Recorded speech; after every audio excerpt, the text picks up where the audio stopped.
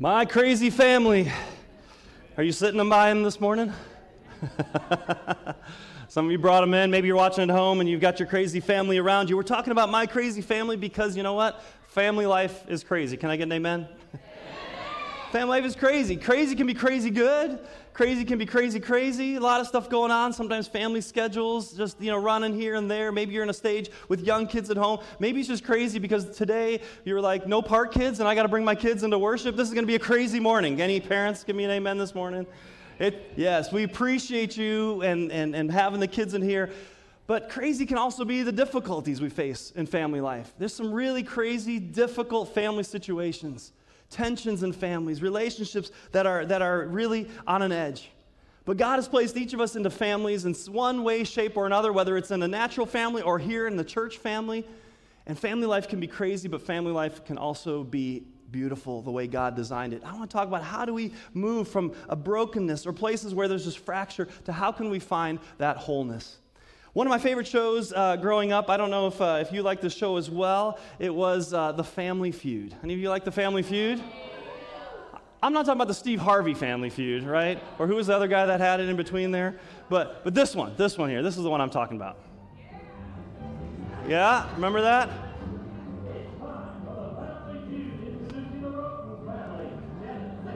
High quality graphics here. All right. Well, I don't know if you can cut that short or not, but that's The Family Feud. And what was always really creepy was how Richard Dawson always kissed all the women on the lips. Like, I don't think that would be appropriate anymore. That is crazy. But we experience lots of different family feuds. But I thought this morning, we would have a little fun. We have the kids in here today, so I want to play one round of the Family Feud with the kids. Kids in the house, I need your attention, kids in the house. I want you to talk about these answers here. And so we have a 100 people survey, right? Top 5 answers are on the board. Will you see that? All right, top 5 answers are on the board. And here's the question, kids. Name kids' playground equipment adults would probably hurt themselves using. Kids, what is some playground equipment that you think adults would hurt themselves using? Kids, give me a couple of answers. Let me hear a couple of them. Monkey bars, swing, slide, jungle gym. All right, let's see. All right, we're going to start with the number one answer. Let's see if anybody got the number one answer. Show me the number one answer. Monkey bars. Well done. All right, number 2. I like it. You guys are doing it like in the studio audience. How everyone like slide. They say, I don't even have to even prompt you guys in that. It's awesome. The 3rd top answer, wing.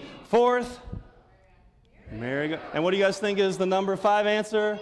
Seesaw. All right. I don't even think they have merry-go-rounds anymore in playground equipment. All right. Thanks for playing the Family Feud. Actually, today I want to talk about this, settling the family feud. How do we settle the family feud? How do we move from broken to blessed? A few years ago, I read about the story about these parents who were actually taking their son Michael to court. He's 30 years old, and they tried to get him to move out 5 different times. They've written him letters, and he was just like mooching off them, and he wasn't doing anything, and they got to the point where, that's enough, you're out. And they actually litigated, went to court, and the judge said, yes, parents, you can throw him out. And they offered to pay and do all this kind of stuff, and you kind of go, how did it get to that point? How does it get there, right? And to the point where you go to court and have to litigate something like that. But we experience craziness in our families too. We experience tension, and sometimes it's just small stuff that happens, but other times it's significant challenges between parents and kids, between brothers, between sisters, siblings, grandparents, different challenges that we have, and something seemingly small can turn into a huge deal. Do you know that one of the greatest family feuds in American history was allegedly maybe started over something as small as a stolen hog? The Hatfields and the McCoys, right? West Virginia, Kentucky border, not too far from here. It was over a decades-long feud that involved abductions and killings and all kinds of crazy stuff that was going on. But eventually, even they settled the feud. And you know where they appeared? In the 1980s, maybe? They appeared on the Family Feud. So they resolved their differences. They came to a place where they could settle those different things. How do we not allow something small in our family to potentially create a massive rift, to create a tension that results in not speaking, not talking, cutting each other off? How do we work through that? And so this morning, I want you to think about, maybe right now you have a relationship in your family that is front and center. You've already thought about it, you already know about it, because if you're feeling that tension in your home, you know exactly what I'm talking about. Somebody that you're just struggling with. Maybe it's something small right now. Maybe it's something massive. Right now, I just want you to think about that, and I want to bring that to God in prayer. And then I'm going to talk about how we can settle the family feud. Let's pray. Heavenly Father, as we gather in this place, we are reminded of family. We're reminded of being together. And Father, as we talk about family feuds, I know there are deep pains that some here in this place or listening online are experiencing, where there's just been separation, maybe in a marriage, maybe between kids, brothers and sisters, grandparents. And Father, we want to bring all that to you today. We want your word to speak into it. We want you to bring healing and blessing. And so, God, we commit ourselves to you. Speak, we pray, in Jesus' name, amen. Amen. All right, 4 keys to settling family feuds. And I'm going to start small, and we're going to start and see if we can nip some of the stuff in the bud before it gets too big, before we start really looking at some of the difficult and harder issues. So we're going to begin here. 4 things I want to talk about, 4 keys to settling family feuds. The first is this: be unoffendable. Don't sweat the small stuff. Be unoffendable. How many times and how quickly do we get offended? Does somebody say something? Does somebody put us in a position where we feel like we instantly need to retaliate? You know, we live in a society that right now thrives on this. We're easily offended, and I think it creeps into our homes, and we have an issue with our family member, and instantly one of us is put off, and we're huffy and puffy, and we get upset, and we take it out on the other. Here's a verse that I think could actually be our main verse for today, but I'm going to use it here in this section. It's Colossians 3, verses 13 and 14. We should probably make a print of this and put it in every person's home, in every bedroom, in every living room, so that we have this. Make allowance for each other's faults, and forgive anyone who offends you. Remember, the Lord forgave you, so you must forgive others. Above all, clothe yourselves with love, which binds us all together in perfect harmony. Make allowance for each other's faults. Why do you think the Bible said this? Because we have faults. Because other people have faults. Those in your lives, those in your family, those in your home, they're going to say things, they're going to do things, they're going to have some weird habits, they're going to have different opinions than you. They're not going to agree with everything that you have, and you're going to have these things that look like faults, but congratulations, you also have faults. And so what the Bible is saying here, and what I love about this verse, it's like saying, I'm just going to give you some credit, okay? I'm going to acknowledge you're going to have 5 or 10 faults. You're going to do some things that are going to annoy me, but I'm just going to go ahead and just give that to you. Versus every little thing being said, every little thing is considered an indiscretion, something that is wrong, something that has to be hammered. And here's the thing that I know in our homes, and see if you agree with this too, is we let our guards down in our homes. Our family members know us better than anyone else.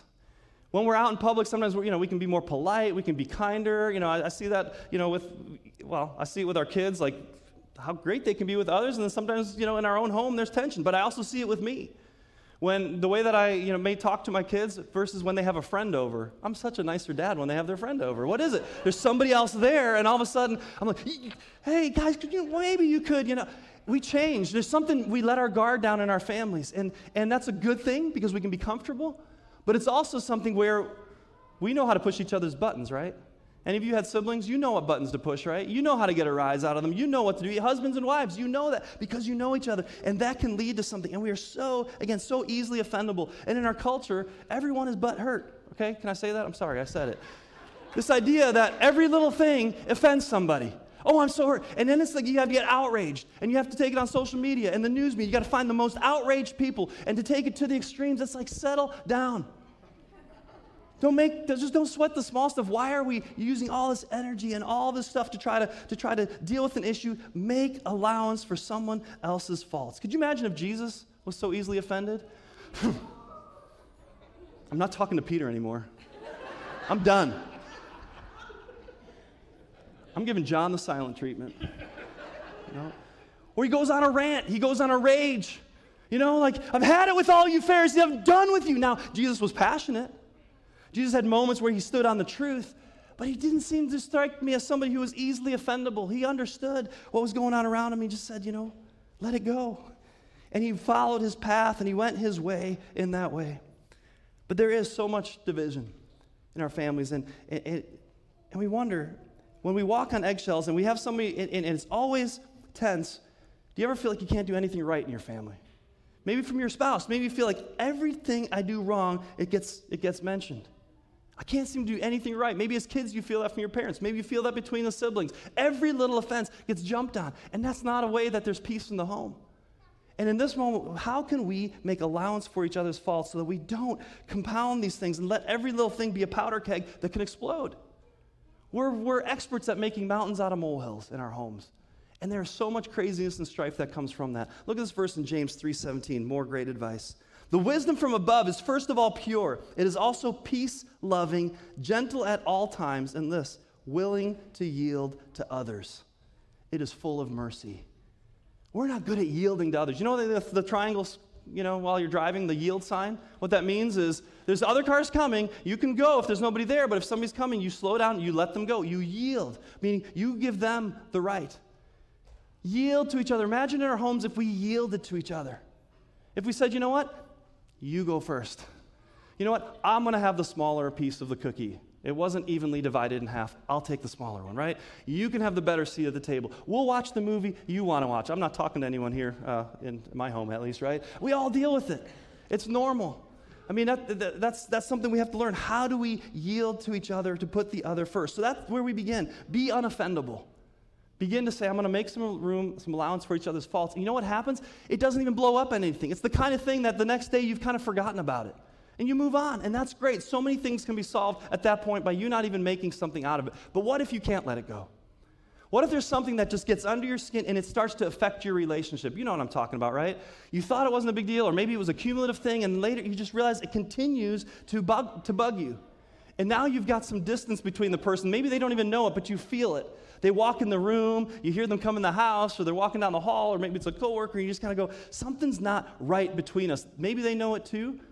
What do you do then? You stuff it down. No. No, this is what we're going to talk about number 2. Confront quickly and kindly. Don't stuff it down. So many of us stuff it down. Now, again, not easily offendable, but at the same time, if it's something that's gotten to the point where it's affecting your relationship, maybe you say, well, I don't want to make any wind. I don't want to make any waves around this. I just want to let it go quietly. And so we don't. We hate this word confronting. And if you like to confront, you might have a problem. I mean, none of us should like confronting. It's not comfortable.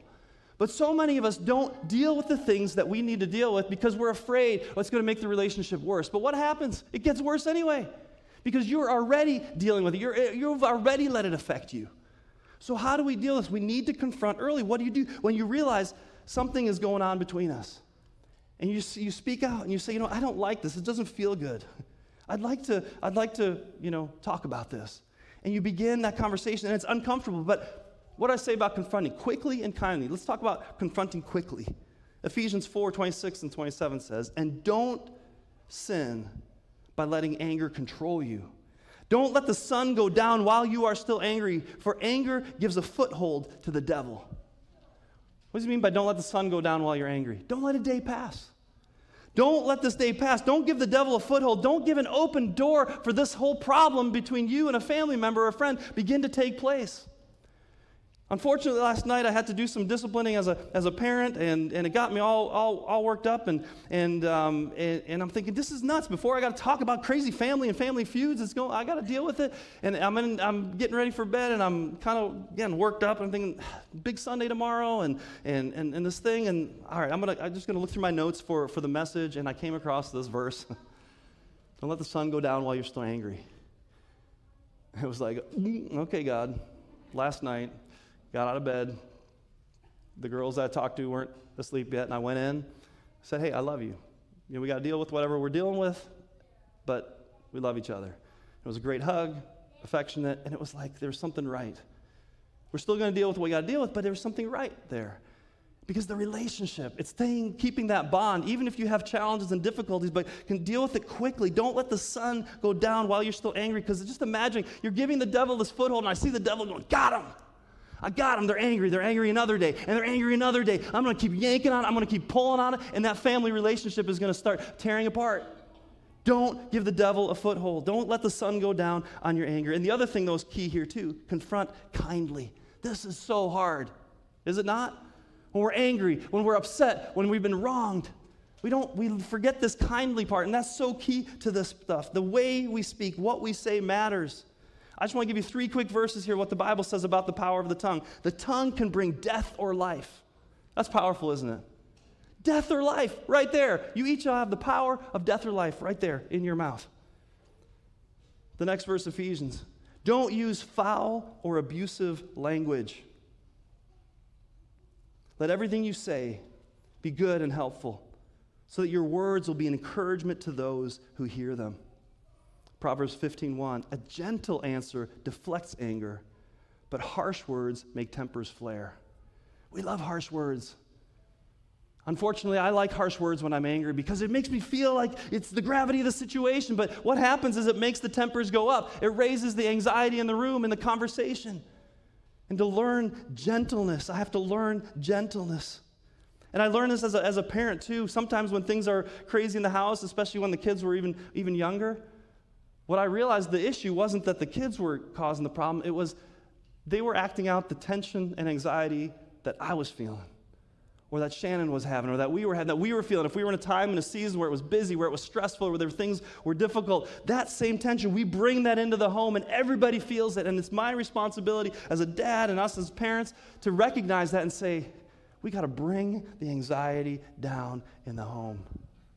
And it's amazing when you're in a place where you're in a good place, in a good space, it's amazing how differently you handle different things in the home. And sometimes I realize that when I blow up, it's because I'm stressed. It's because I'm tense. And I let a small thing set me off, and I take it out on somebody else. Does anybody else relate with me on this, please? All right, I just want to make sure I'm not the only one. Thank you, support group. I appreciate that. Hebrews 12 says this way. It says this, look after each other so that none of you fails to receive the grace of God. And then this here. Watch out that the poisonous root of bitterness, watch out that no poisonous root of bitterness grows up to trouble you, corrupting many. The poisonous root of bitterness. Isn't that some great biblical imagery? Don't let that poisonous root of bitterness grow up to corrupt you. And that's what we do when we don't confront quickly and kindly. That root takes hold. The devil takes hold in your family, in your relationship. And you've got to pull up that thing by the root. And if you address it now, if you address it early, quickly, kindly, it doesn't have to grow to be kind of a rift that becomes unsolvable. And it really fractures and damages family when we don't deal with that root of bitterness. There were a couple brothers in the 1920s who started a shoe factory out of their mom's home in Germany. And they received all kinds of recognition, and their business really boomed when in the 1936 Olympics in Berlin, Jesse Owens wore one of their pairs of shoes.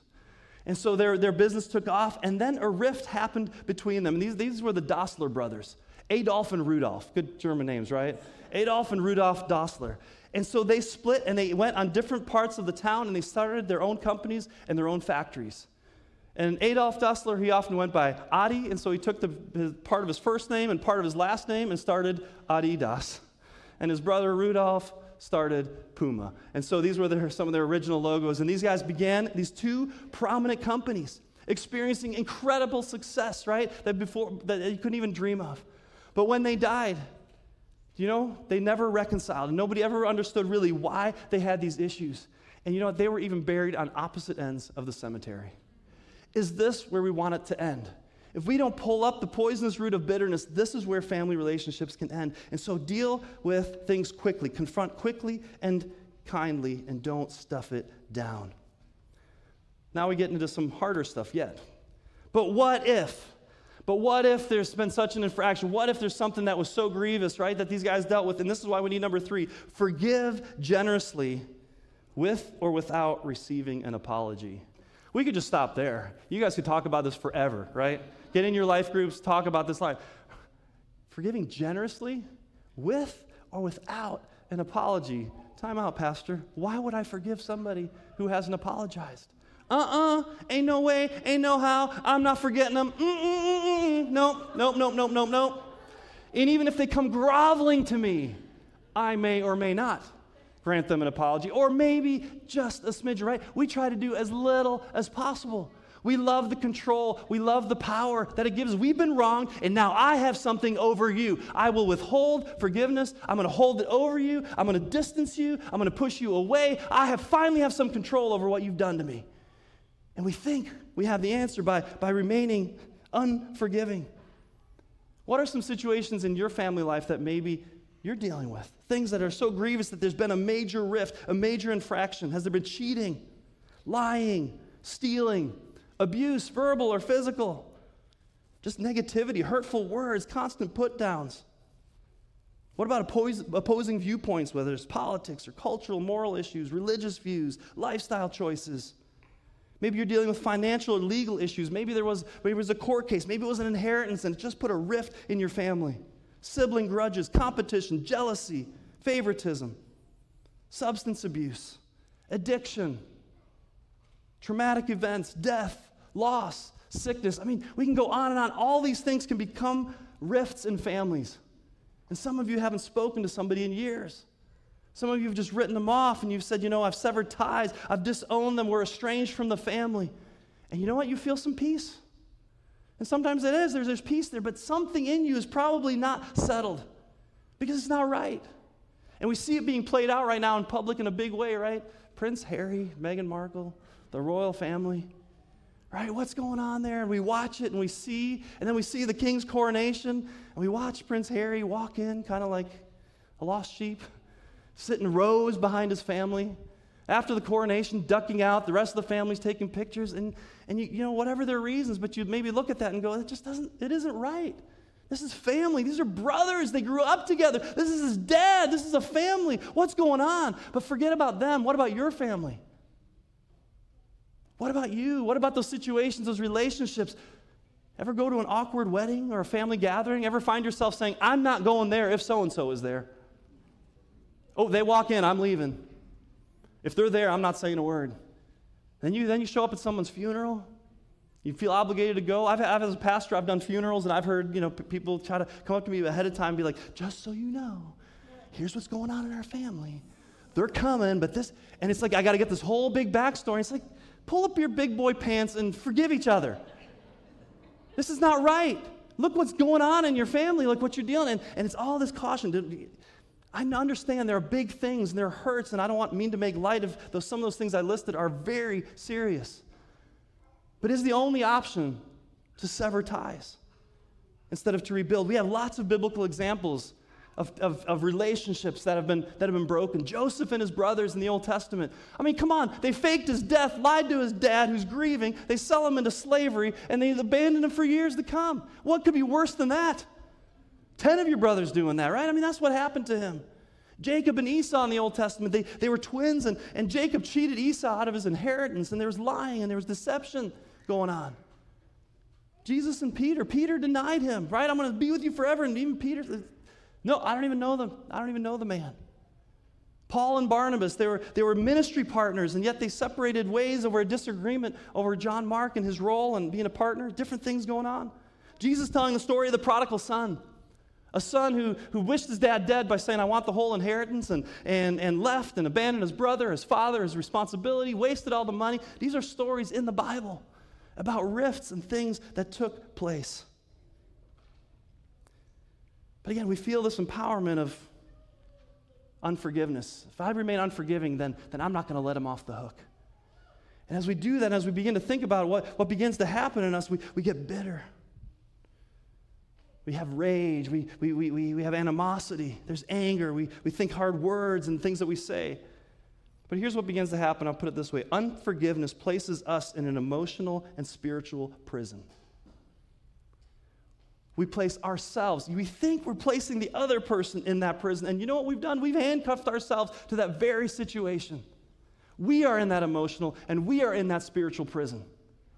And yet we think somehow we have some control and don't realize we're locked into it ourselves.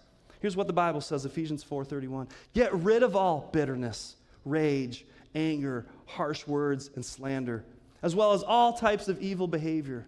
Instead, be kind to each other, tender-hearted, forgiving one another, just as God through Christ has forgiven you. See, the bitterness we carry, the rage, the anger, the slander, the things we're always saying about the other person or the ex or whatever, right? Those are all things that hold us. and then imprison us. But this whole thing, what about with or without an apology, Pastor? I'm still stuck on that part. More than we can get into here today. Of course, we want the person that wronged us to come and ask for an apology, and we should grant it. Even then, sometimes we don't. But because it's not just about them, it's also about what it's doing to us, that we need to forgive with or without an apology. To allow myself to be free to say, I release you, and thereby I free myself. Whether or not you apologize or not, I'm moving on from the situation, I'm letting it go, and I'm finding my freedom in that. There's a generosity in forgiveness. Jesus was talking about this, and Peter came to him, and he said, Lord, how often should I forgive someone who sins against me? 7 times? He's being very generous in this idea. 7 times, what do I need to do with that? And he comes. He says, no. Not 7 times, Jesus replied, but 77 times. 7 times 7. 70 times 7. I can't do my math this morning, and I need glasses. That's generous forgiveness. And so we think about how many times we forgive, and how do we free ourselves from that? But listen, this isn't the only piece. Forgiveness is hard. Forgiveness is difficult, but there's another level. There's a 4th level, and it's about restoring the relationship. It's about making things right and saying, I got to get together. Point number 4. I don't have my notes anymore. I left the rest of them, so I got to now go off this. Restore the relationship. Bury the hatchet. You know where that phrase, bury the hatchet, comes from? It was first appeared in the English writing back in the 1600s in New England, when the British armies were still fighting here, and they had run-ins with the Native Americans, right, and the Mohawk Indians, and the major from the army and the chief got together, and they were going to try to find a truce. But instead of signing some truce agreement, they buried the hatchet. They had a hatchet-bearing ceremony. They literally took the hatchets, they buried it in the ground. And the literature that we see tells us and reminds us that this was more significant than any peace treaty that they could have signed. Because it reminded them that this is it. This is the weapon of war. This is the weapon of destruction, and we are laying it down. It is over. We're laying it down. We're done. And this is so hard in families, to bury the hatchet, to say we're laying it down. We may not be fighting with hatchets, but maybe it's our words. Maybe it's our actions. Maybe it's our indifference. And to say, I want to experience some level of restoration. I want to bring that relationship back together.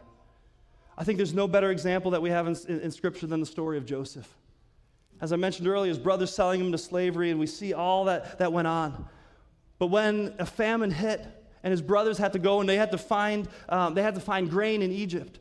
And so they went to Egypt, which is a neighboring nation, and they didn't know his brother was there and what took place. But in the meantime, his brother went from being a slave to being the second in command of all of Egypt, and he was overseeing the resources of that nation. And the brothers came, and they wanted to see if they could find some grain, and there they appeared before none other than Joseph. They didn't recognize him, but he instantly recognized them. Those were his brothers that sold him into slavery, and I can't imagine the emotion and everything that welled up in him.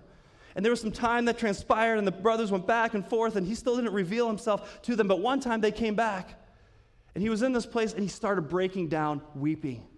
He was so overcome with emotion. And he sent out his servants, and he sent out his attendants, and he said they heard him wailing throughout the entire palace. And in that moment, he broke down, and he revealed himself to his brothers, and he said to him, I am Joseph. I'm Joseph. I'm the brother that you sold into slavery. But he says, don't worry. Don't fear. In that moment, he said, come closer. And I'm sure they were shaking, thinking, oh, who is this man? Now he can just do up or down, and we are done. We are toast for everything we've ever paid for. He had every authority, every power to take them out. But he drew them closer, and here's what he said, right? I'm Joseph. Is my father still alive? But his brothers were speechless. They were stunned to realize that Joseph was standing there in front of them. Please come closer, he said to them. So they came closer, and he said again, I am Joseph, your brother whom you sold into slavery into Egypt. But he goes through all of that, and bring up the last verse in that, verse 15. After he reveals himself to them, they said, then Joseph kissed each of his brothers and wept over them, and after that, they began talking freely with him. I can't even imagine that situation. But what we see in Joseph, what we see in that moment, is he didn't deny the past hurt and pain. He wept. We've been hurt. Nobody's saying that you weren't hurt, that things aren't bad, that things shouldn't have gone that way. Nobody's saying to deny that. He didn't deny it. You know what he did? He acknowledged his family relationship. I am your brother. You may have sold me, you may have disowned me, but we are family, and blood runs thicker than water. I'm your brother. And yes, you sold me into slavery. He didn't deny what was done to him. He acknowledged that. But then he did what is so uncommon. He stepped back and he said, you know what? But there's a bigger purpose. There's a bigger God at work and doing some things in my life and in yours. And I'm going to trust God who is working things out, and he's put me in a place like this so that I could be here for you. And then he forgave them. Did they ask for an apology? No, we don't read anything about that. But he took the step, and he embraced them, and he kissed them as a way of saying, I forgive you. And we know that he did that because he didn't just forgive them, he was generous in his forgiveness. He actually said, come back, go get your father, go get my youngest brother. I'm going to give you land. I'm going to give you jobs. I'm going to provide grain. And he went overboard in his care. He had every right to take it out on them, and he didn't. But he understood it was by the grace of God. And so as we look at these different ways and we say, how can we stop something early on, right? Before it becomes something crazy. Just, don't sweat the small stuff. Be unoffendable. Be unoffendable. The second thing, right, as we're going along, we're thinking not just about the offenses that happen to us here. Put up the 4 things that we've been talking about, right? Confront quickly and kindly. We can stop things as they go along. Forgive generously with or without receiving an apology, and restore the relationship. Bury the hatchet. This is hard. I don't expect in one session here to cover everything, but you can see the progression if we can deal with it early.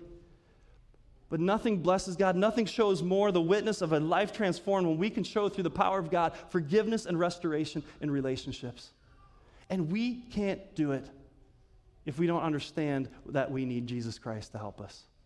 We need God's help. Put up the verse from Psalm 86:5. Oh Lord, you are so good, so ready to forgive, so full of unfailing love for all who ask for your help. Jesus, as he's hanging on the cross, what does he say? Father, forgive them. Forgive them. They don't know what they're doing. Forgive them. He was so gracious. He forgave you. He forgave me every little last thing that we've done. When we come to him, he says, I forgive you. I wipe the slate clean. You have a new start, a fresh beginning. He says, because of that forgiveness, we are able to forgive others. Have you received that forgiveness? Have you made that relationship right with your Heavenly Father? You need that in order to have the grace and the mercy to forgive those who have hurt you and to restore that relationship. I want us to bow our heads in prayer, and I just want you to pray for a moment in your heart. What relationship do you need to restore? What relationship do you need to maybe become less offendable in? Where do you need to give forgiveness? Where do you need to bury the hatchet? Ask for God's grace and strength right now.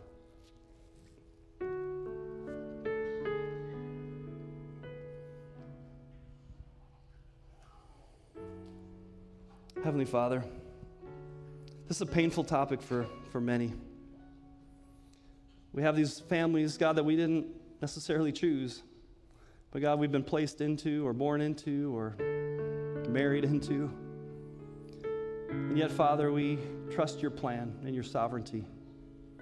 And Father, where there is deep pain, where there are deep wounds, where there are just closed doors, God, I pray for a crack of your mercy and of your grace to restore, to forgive. Father, give us a vision and a heart for a restored relationship in our family where it's needed. And Father, I pray for anyone here this morning who has not received this forgiveness from you, who doesn't know what it means to be completely forgiven, to be set free by our Creator through Jesus Christ. Father, may we receive that forgiveness this morning and just know that we are right with you. God, we give you thanks. You are so good to us. God, bring healing to our families, restoration and hope. We give you thanks in Jesus' name. Amen.